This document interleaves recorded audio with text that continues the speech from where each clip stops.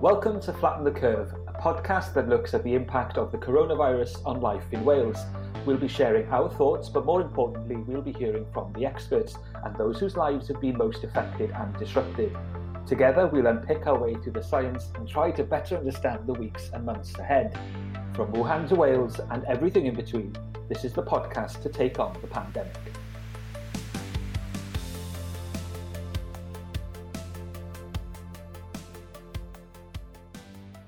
Hello and welcome to a very different and much shorter episode of Flatten the Curve podcast.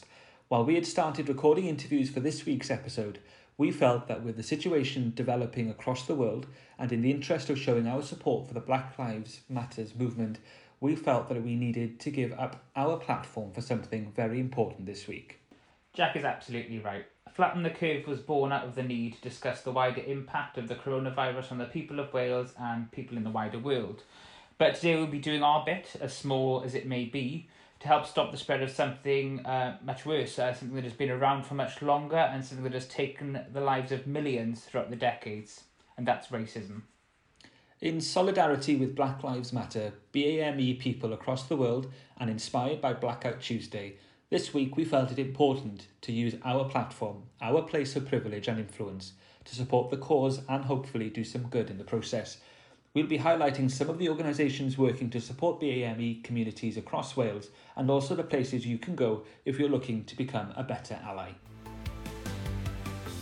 So here, what's been your immediate response to the activities and the Black Lives Matters movement that we're seeing developing across the world? I think it's been such a difficult time for everyone already with COVID-19, and then just to see the things going on in America and everything that's happening, it's just been really horrible. And I'm saying that from a place of privilege. I think we have to address the fact that we are two white men talking about this on a podcast, and we are in a position of privilege. And I think if this experience is going to teach us anything, it's that we have a responsibility to use that privilege in a way that we've not done so before. It's really harrowing scenes and just things that you'd never have expected to see happening. We also have to realise that this isn't just an issue in America, it's an issue that we have here in the UK. There's a systemic racism built into our society. Everything that we do, and it's our responsibility to tackle that. It's interesting that this has started at the start of Pride Month.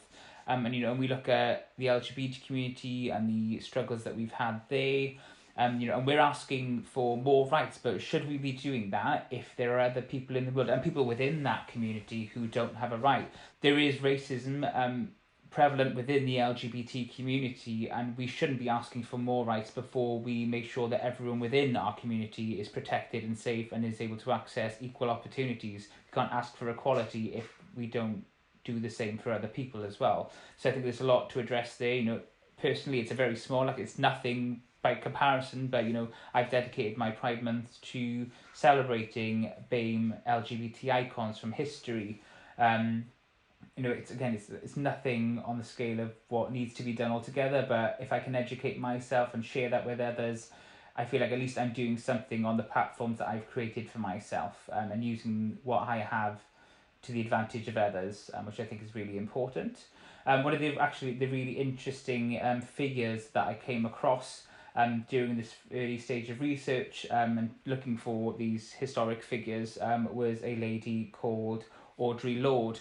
She's a poet and has spoken across various universities in America about her experiences as a woman, as a black woman in America, dominated by white culture.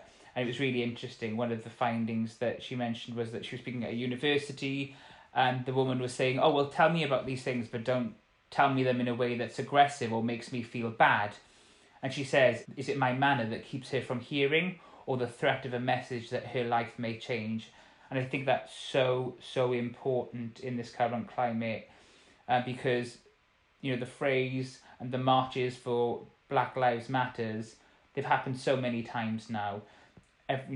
Every few years it happens again. They march. We say that we'll support people, but actually we don't make any changes. And I think this coinciding with COVID-19, coinciding with Pride month and everything else, I think now is the time actually we do have to make the change, because if we don't, people are going to continue to die, people are going to continue to lose out, and we will never achieve equality if we don't make change.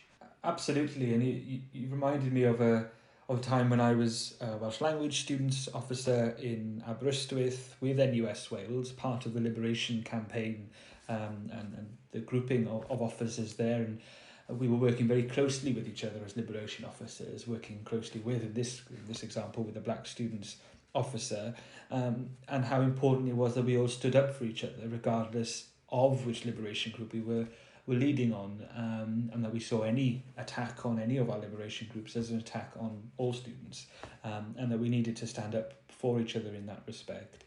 And this recent activity in the States is not new. It's not something that we are hearing about for the first time, seeing for the first time. I think digital and the media has helped to amplify the seriousness of what's happening. As a former journalist, we would often see protests. The Black Lives Matter movement is something that we've seen for many years, and the streets, people going to the streets to protest. But seeing the recent footage of George Floyd, is footage that will shake anybody, and something that we often put trust in establishments, in the police, in this example, and it's the last thing that you expect to see, but it's something that the BAME community have experienced for centuries. I'm also reminded of the time when I studied history in secondary school, and learning about the various civil rights activity and protests in the 1960s in America, and thinking that it was something that was confined to history books, and that's not the case anymore.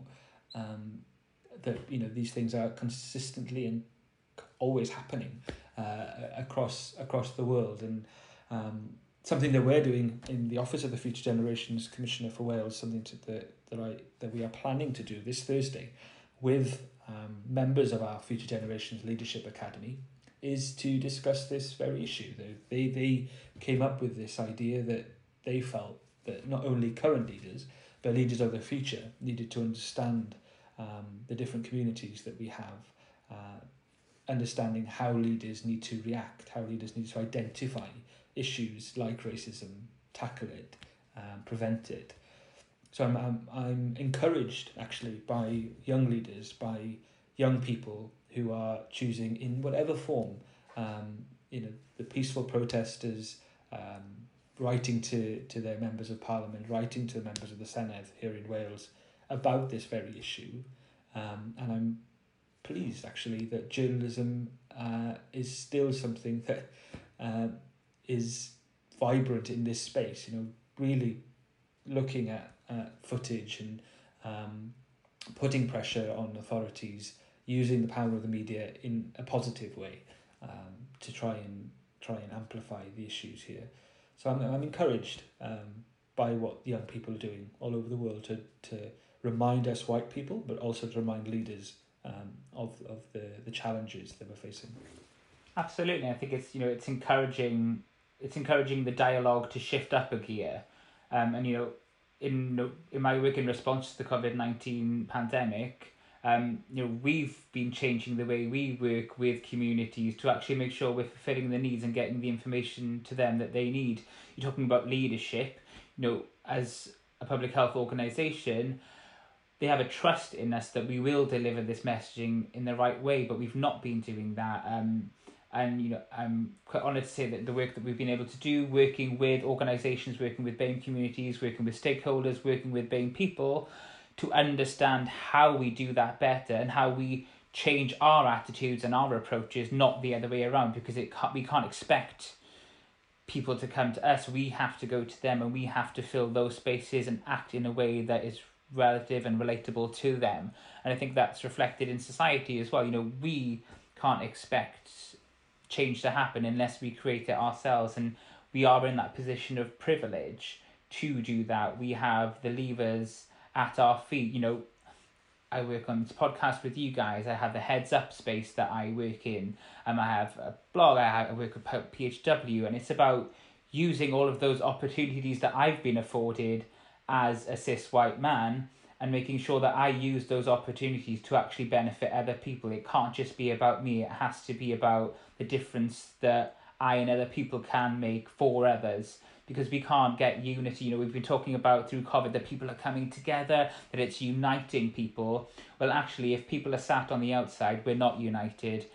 We're segregated again. And we have to make sure that everybody is brought into this safe, supportive space. And you mentioned, Hugh, there, this is not something that's just happening in the United States.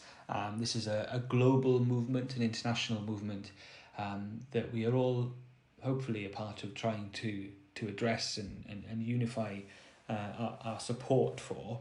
And of course, here in Wales, we have the Wellbeing of Future Generations Act. One of the wellbeing goals, one of the things we're striving to achieve here in Wales is a more equal Wales. And we can't achieve that unless we think about everybody in our communities and everybody in our society. And this period of us looking and addressing the Black Lives Matter campaign really brings to light the fact that we are unequal as a society. There are communities here in Wales who don't feel supported, who are constantly on a daily basis receiving hate crime and people not listening to them, not asking them about what matters to them. And I think that's really worrying, that we have here in Wales a piece of legislation that's aspirational, that is meant to be world leading, but unfortunately there are still pockets of society here in Wales who don't want to think about being a more equal Wales.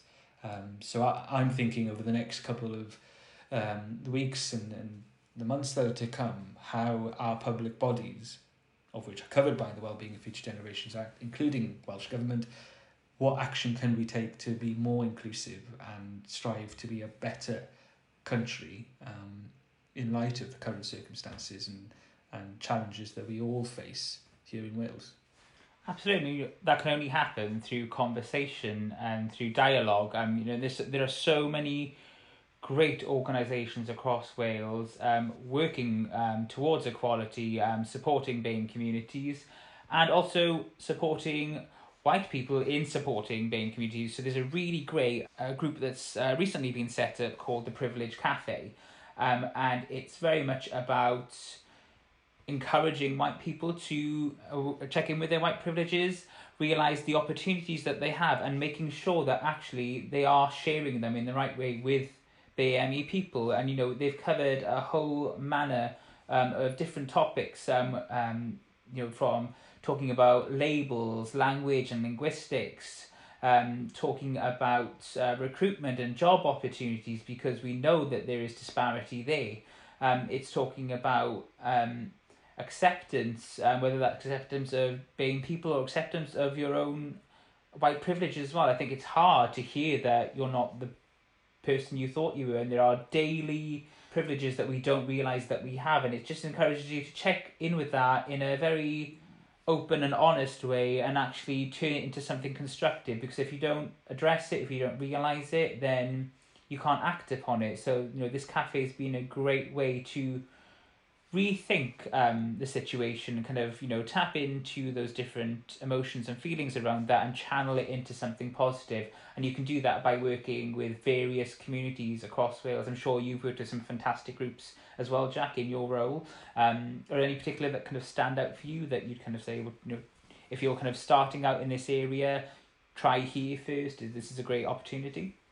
Certainly, there are so many groups here in Wales that have been making this point for years, and in some cases decades. And very recently, didn't we, on the podcast, we had Rocio Cifuentes from East and the work that East is doing around this time to understand COVID-19 and to provide some specific services to the BAME communities, but also running ongoing campaigns to improve the lives and the services that are available to the BAME community, and the Muslim Council for Wales as well, the work that they're doing in bridging communities, in bringing communities together.